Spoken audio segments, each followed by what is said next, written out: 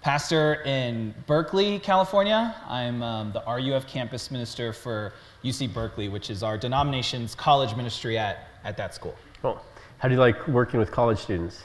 I love working with college students. I'm getting used to going to In-N-Out at 10 p.m. at night to feed them, but they're great. I love it, yeah. That's good. What's maybe just something that's just been a joy for your ministry? This is your first year there. Yep. And what's been just maybe a blessing from God this last year? Yeah, so I just moved up to Northern California, Berkeley, in July of last year, and Berkeley, by its reputation, it precedes itself. It's a very secular place where not a lot of Christians, especially at college. But so one of the joys was I had the joy of also baptizing a student in October, someone who did not know Christ before and became a Christian. And it's just an encouragement to me that God loves Berkeley and loves the people there and wants to call people to himself there. So that was really, really encouraging. Good. And so some of you know we had Presbytery, which is our regional gathering this last Friday, which brought you out here. And we also went skiing, or you would snowboard and skiing on Thursday. Yep. Which was more fun, Presbytery or skiing? Skiing was a little bit more fun, but Presbytery was also great to see a bunch of.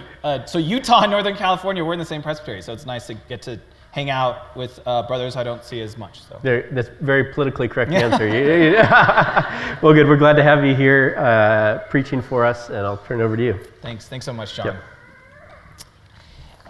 Well, good morning, everyone. It is my privilege to share God's word with you all this morning, and our text today will be from Isaiah 45. We're going to read the whole chapter. So if you have your Bibles with you, I invite you to turn there. If not, I believe the text will be on the screen. But this is Isaiah 45. This is God's word. Isaiah 45, verse 1.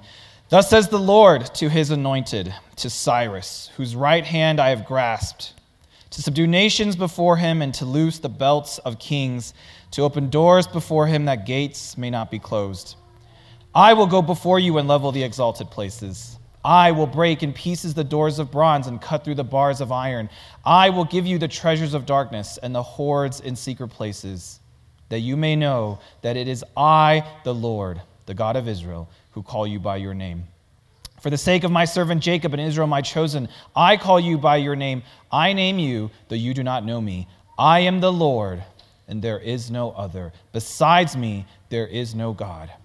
I equip you, though you do not know me, that people may know from the rising of the sun and from the west that there is none besides me. I am the Lord, and there is no other. I form light and create darkness. I make well-being and create calamity. I am the Lord who does all these things. Shower, O heavens, from above, and let the clouds rain down righteousness. Let the earth open, that salvation and righteousness may bear fruit. Let the earth cause them both to sprout. I, the Lord, have created it.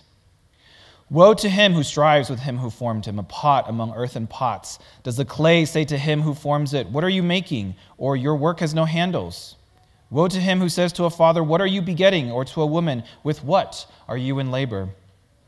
Thus says the Lord, the Holy One of Israel, and the one who formed him, ask me of things to come. Will you command me concerning my children and the work of my hands? I made the earth and created man on it. It was my hands that stretched out the heavens, and I commanded all their hosts. I have stirred him up in righteousness, and I will make all his ways level. He shall build my city and set my exiles free, not for price or reward, says the Lord of hosts. Thus says the Lord, the wealth of Egypt and the merchandise of Cush and the Sabaeans, men of stature, shall come over to you and be yours. They shall follow you. They shall come over in chains and bow down to you. They will plead with you, saying, surely God is in you, and there is no other, no God besides him. Truly you are a God who hides himself, O God of Israel, the Savior. All of them are put to shame and confounded. The makers of idols go in confusion together. But Israel is saved by the Lord with everlasting salvation. You shall not be put to shame or confounded to all eternity. For thus says the Lord, who created the heavens, he is God. Who formed the earth and made it, he established it. He did not create it empty, he formed it to be inhabited. I am the Lord, and there is no other. I did not speak in secret in a land of darkness. I did not say to the offspring of Jacob, seek me in vain. I, the Lord, speak the truth. I declare what is right.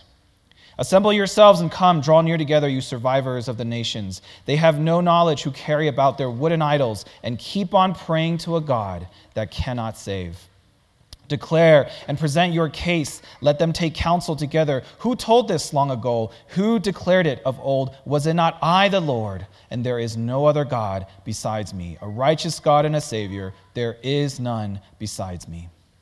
Turn to me and be saved for all the ends of the earth, for I am God, and there is no other. By myself I have sworn, from my mouth has gone out in righteousness a word that shall not return. To me every knee shall bow, every tongue shall swear allegiance. Only in the Lord it shall be said of me, our righteousness and strength. To him shall come and be ashamed all who were incensed against him. In the Lord all the offspring of Israel shall be justified and shall glory. This is God's word. Would you pray with me one more time? Let's pray. Dear Heavenly Father, we thank you for your word, for the power it has to change lives. And may your words today, by the work of the Holy Spirit, encourage us, comfort us, and empower us in this year. In Christ's name we pray. Amen. Well, so we are a month into 2023, and I'm not sure how you all are feeling about this year so far. Some of you may be excited. Some of you, January went well, and you're excited, you're looking forward to what the rest of this year will bring. Some of you maybe are planning on having a child. Maybe some of you are planning on getting married. Some of you maybe are excited to graduate elementary school or middle school or high school. Some of you are prepared to get a new job. The possibilities of 2023 are endless, and you can't wait to see what's in store. Now, others of you maybe a little bit more like me, and a little bit more apprehensive about this year. You're a little worried. Maybe you follow the economy and you don't like where it is. Maybe you are nervous and worried about the political landscape. Maybe your relationship with your spouse or your significant other is not going well. Maybe your finances are not where you want them to be. Maybe your health is deteriorating, and you're wishing that this year will be a lot better than the last couple years, but you do not dare get your hopes up.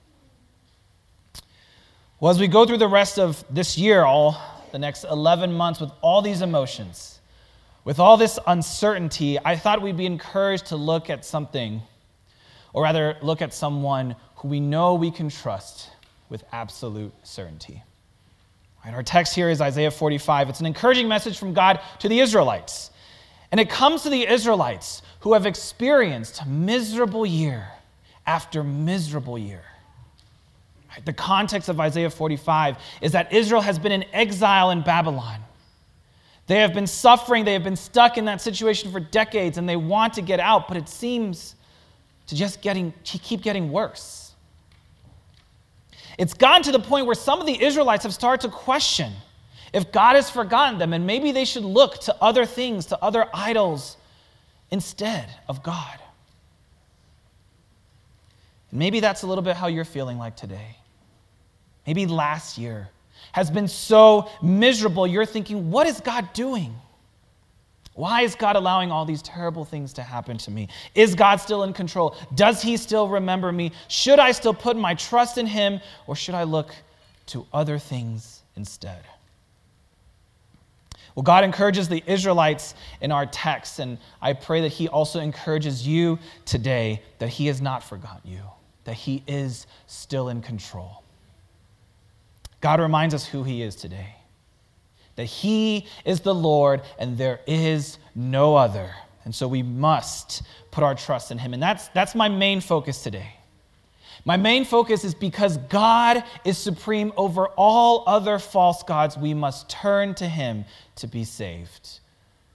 Right? Because our God is supreme over all other false gods, we must turn to him to be saved. And we're going to look at 3 things about God that I pray will encourage us in this year. And the first is God is our sustainer. Second is God is our creator. And third, God is our savior. God is our sustainer, our creator, and our savior. So first, God is our sustainer. We see from the very beginning of this text, God is going to sustain his people Israel.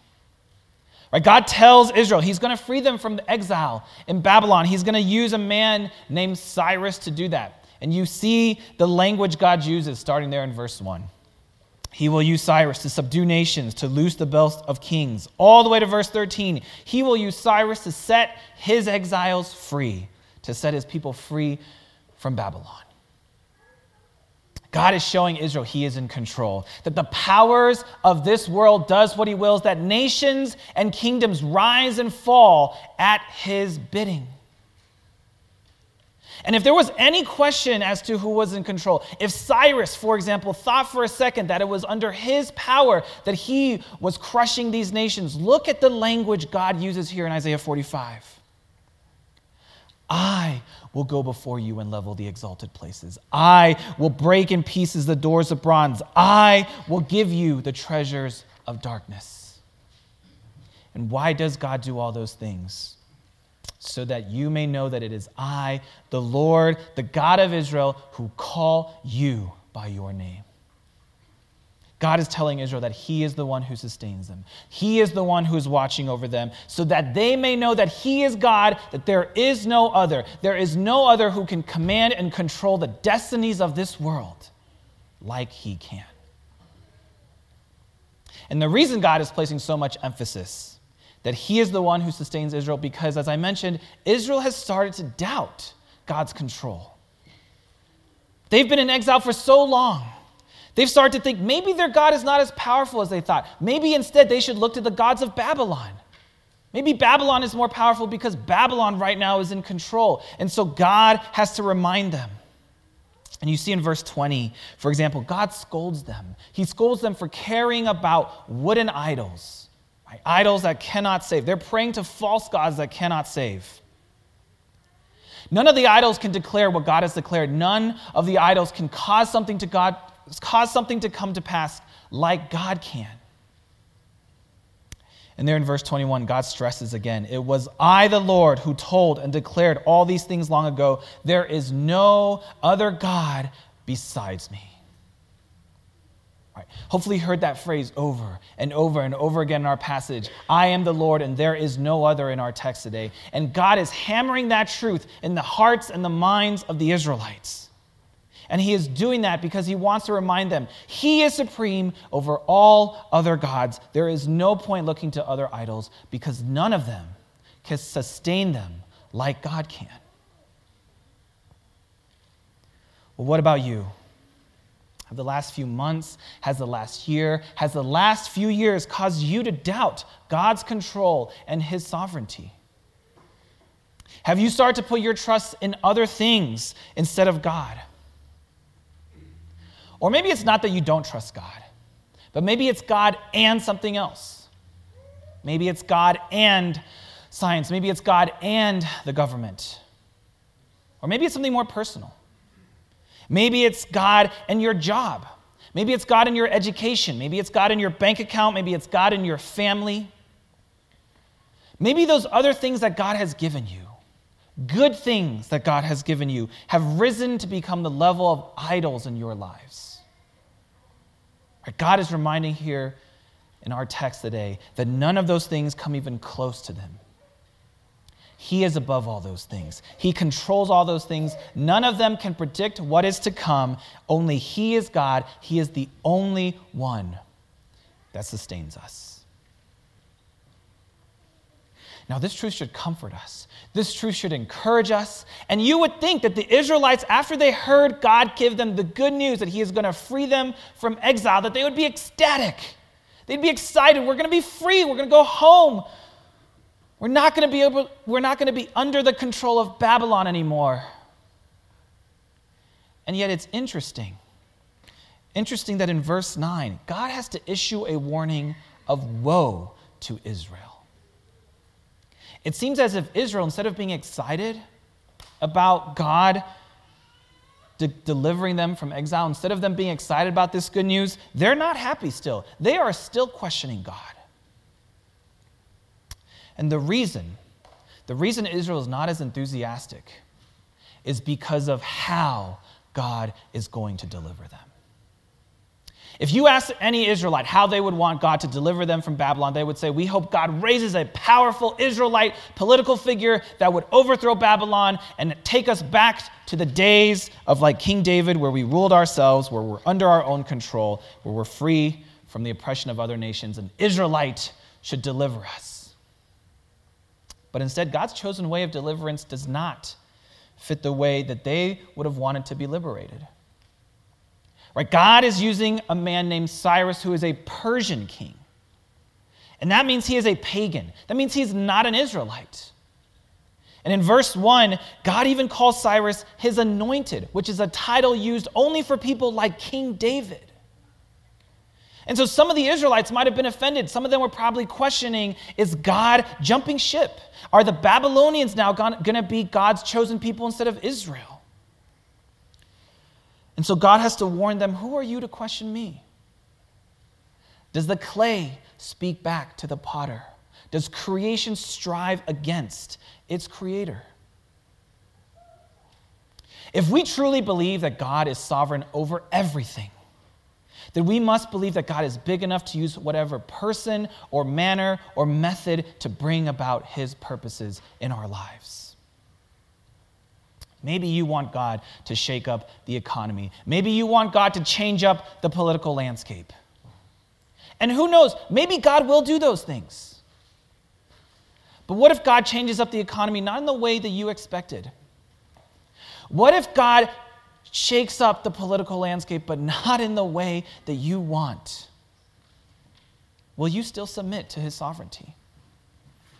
Will you still trust that he cares for you? Will you still trust that he has you right where he wants you? We ultimately see God's plan to sustain and to save us through the sending of his son, Jesus Christ, into our world, something we celebrated just less than 2 months ago in Christmas. And again, God sent Jesus not in the manner or in the method that you and I would have expected. You and I would have expected the Savior of the world to be born in a palace and raised a king. But God's ways were higher than our ways. The incarnation was a shock. The virgin conception was a scandal. Jesus' death on the cross was an embarrassment in the eyes of the world, and yet that is how God chose to save us and sustain us. Brothers and sisters, be encouraged that the Lord is your sustainer, that he is the only one who knows what will happen and actually can make those things come to pass. He has a perfect plan for you. It is a plan that you might not expect. It is a plan that you might not even want. But God is telling you this year, my plan is better than you think. So first, God reminds us that he is our sustainer. But secondly, he reminds us also that he is our creator. If it wasn't enough encouragement that God sustains us, that he controls all the circumstances around us, he also reminds Israel that he is the one who created all those circumstances in the first place. There's a lot of creation language in this chapter. I don't know if you picked up on it as we were reading. And some theologians have said that this chapter is like a commentary on Genesis 1 and 2 in the creation account. We see this in verse 12 and verse 18. God reminds Israel that he made the earth, created man in it. It was his hands that stretched out the heavens. And he again reminds Israel in verse 18, after he declares how he formed the earth and made us to inhabit it, he reminds Israel that he is the Lord and there is no other. No other idols or gods can create like God did. In fact, those other idols are made from things that God created, like wood. Right? Verse 20, wooden idols. There is no comparison. God is supreme over all things because he created all things. Now, what's especially fascinating, though, about God's declaration here as our creator is a statement he makes in verse 7. If you look at verse 7 with me, we're all familiar with God creating light. We're all familiar that he creates things good. But look at what God says about himself in verse 7. He says, I form light and create darkness. I make well-being and create calamity. I am the Lord who does all these things. God is emphasizing here that he created everything. Every part of creation, the darkness alongside the light, they both exist because of God. Now that probably does raise a question. What is God actually saying here? Is he saying he created evil? Like, how does this tie in with our theology that God is not the author of evil? Well, it's important again to remember the context of this passage, right? God is addressing the exiled Israelites in Babylon, and he is reassuring them of his supremacy. He is reminding them he is the master of creation, he is the master of history, that the Babylonian gods do not hold a candle to him. So what God is doing here is he's using language to give further proof of his divinity.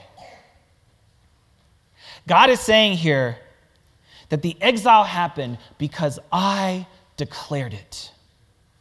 I created this calamity because you broke my covenant with you. But if I'm the one who created this exile for you, then I am the one who also has the power to end it. I am not the author of evil, but evil is not outside my control. That is how supreme our God is.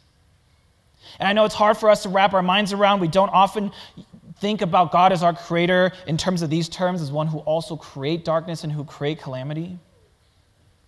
But we see this ultimately again fulfilled in Jesus when he was crucified on the cross by our guilty hands.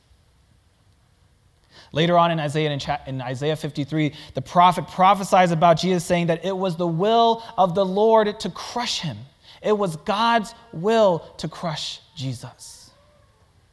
The Apostle Peter says the same thing in his letter. Jesus was delivered up according to the definite plan and foreknowledge of God.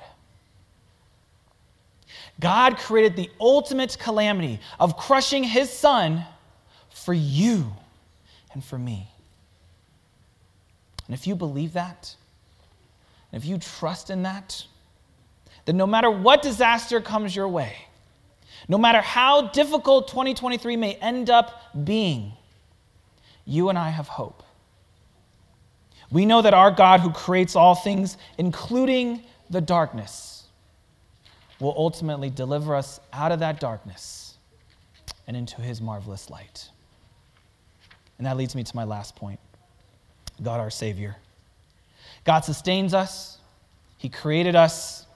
He caused the greatest calamity of crushing his son for us, all for a purpose, and that's to save us. We see God identified as our Savior multiple places in our text, like verse 15, verse 17. God is identified as the Savior, saves his people with an everlasting salvation. All the proclamations of God's might and majesty culminate in verse 21 when he says he was the one who planned all these things. It was he who declared all these things come to pass, and he does all those things because he is the Lord. He is a righteous God, a Savior, and there is none like him. So again, here at the end of Isaiah 45, God declares how he is supreme over all other false gods because he alone can save. Verse 20 tells us how the other gods that people were praying to cannot save them. In fact, not only can those gods not save them, but they become burdens. Right? Those people have to physically carry around those idols. Right? Notice, these people, they're carrying their idols. They're not being carried by those false gods. And God is saying, look at those other gods that you trust in. Look at how useless they are and how burdensome they are. How can you compare me to them? Now, most of us in America, we don't even see physical idols really, let alone carry them. But are you carrying around other gods in your lives? Have you replaced God with other things? Some things that I've already mentioned. Maybe it's your bank account. Maybe it's your health. Maybe it's your self-image. Maybe it's your family, your marriage, your relationships. All good things. Those are all good things that God has blessed us with. But if we make those things idols in our lives, they will ultimately crush us and they will ultimately kill us. Compare that with our God. Our God does not become a burden to us. Right? He doesn't make us carry him. Instead, he carries us, doesn't he? If we serve a God that we have to carry, that leads us to our destruction. But if the one true God carries us, that leads us to our salvation. And again, we see that ultimately come to fruition in Jesus. Jesus wants to carry your burden. Pastor John mentioned earlier that Jesus is the one who tells us, come to him, all who are weary and heavy laden, and he will give us rest. Jesus carried the burden of living a perfect life for you so that you would be clothed with his righteousness. Jesus carried the burden of bearing your sins on the cross, a death that you and I deserved to die. And then Jesus rose from the grave, and he was ascended and carried into heaven. And just like that, you and I will one day also ascend and be carried into heaven and dwell with him forever. That is who our Jesus is. That is our Savior, and there is none like him.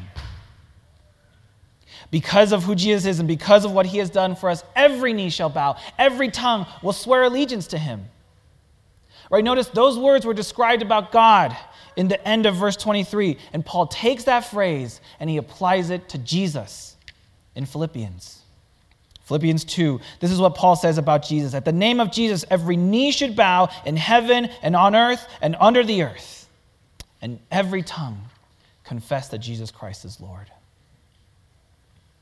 Paul is saying that everything here in Isaiah 45 that is talked about God, we can apply it to Jesus. Jesus was there in creation. Jesus continues to sustain us, and ultimately Jesus is the one who saves us. Look at some of the verses that say about what God will do in this passage and apply it to Jesus. Right, verse 17, it is in Christ that we are not put to shame. It is in Christ that we are saved with an everlasting salvation. Verse 24, it is in Christ that we have righteousness and have strength. Verse 25, it is in Christ that we are justified and shall glory. Jesus is our righteous God and Savior. There is none like him. And in light of all those truths, we must do what verse 22 says there. Turn to me and be saved, all the ends of the earth, for I am God and there is no other. For those of you in here who like making New Year's resolutions and 1 month into 2023, you already need a new one because your New Year's resolutions did not pan out. Well, I encourage you to make this your New Year's resolution. If you're not a Christian here today, please consider turning away from whatever it is you are trusting in will get you through this year and turn to Christ. Turn to the only one who can save you. And if you turn to him, if you trust in him, he will carry you to salvation. And if you are a Christian here today, continue to turn to him. When life gets difficult, when 2023 throws you even more trials and tribulations, when you are tempted to look at something else other than Jesus, remember that Jesus is the one who created you, that he is the one who sustains you, he is the one who will carry you through that storm, and he is the one who will save you. Right? My prayer for all of us this year is that you will have a great year. I genuinely hope that 2023 will be a lot smoother than the last couple of years has been. But even if it isn't, remember that you have a Lord and Savior in Jesus Christ who is like no other. Turn to him this year and be carried. Turn to him this year and be saved. Amen. Let's pray. Dear Heavenly Father, we are a month into 2023, and many of us are already weary with this year. Many of us are anxious, some of us are lost, some of us are full of weariness. But Lord, we know that last year happened just as you appointed, and this year will also go according to your plan. You know, if for some of us, this year may be our last. But you also know if for some, this year will be the year of our conversion and coming to have life in you. You know all the trouble with which this year will bring that will burden our hearts, but you also hold in your hand all the blessings that shall come to us. Therefore, Father, help us to remember to turn to you this year, to turn to your Son, Jesus, our Lord and Savior, who created us, who sustains us, and who will carry us to our salvation. Jesus, you are our Lord, and there is no other, and it is your name we pray. Amen.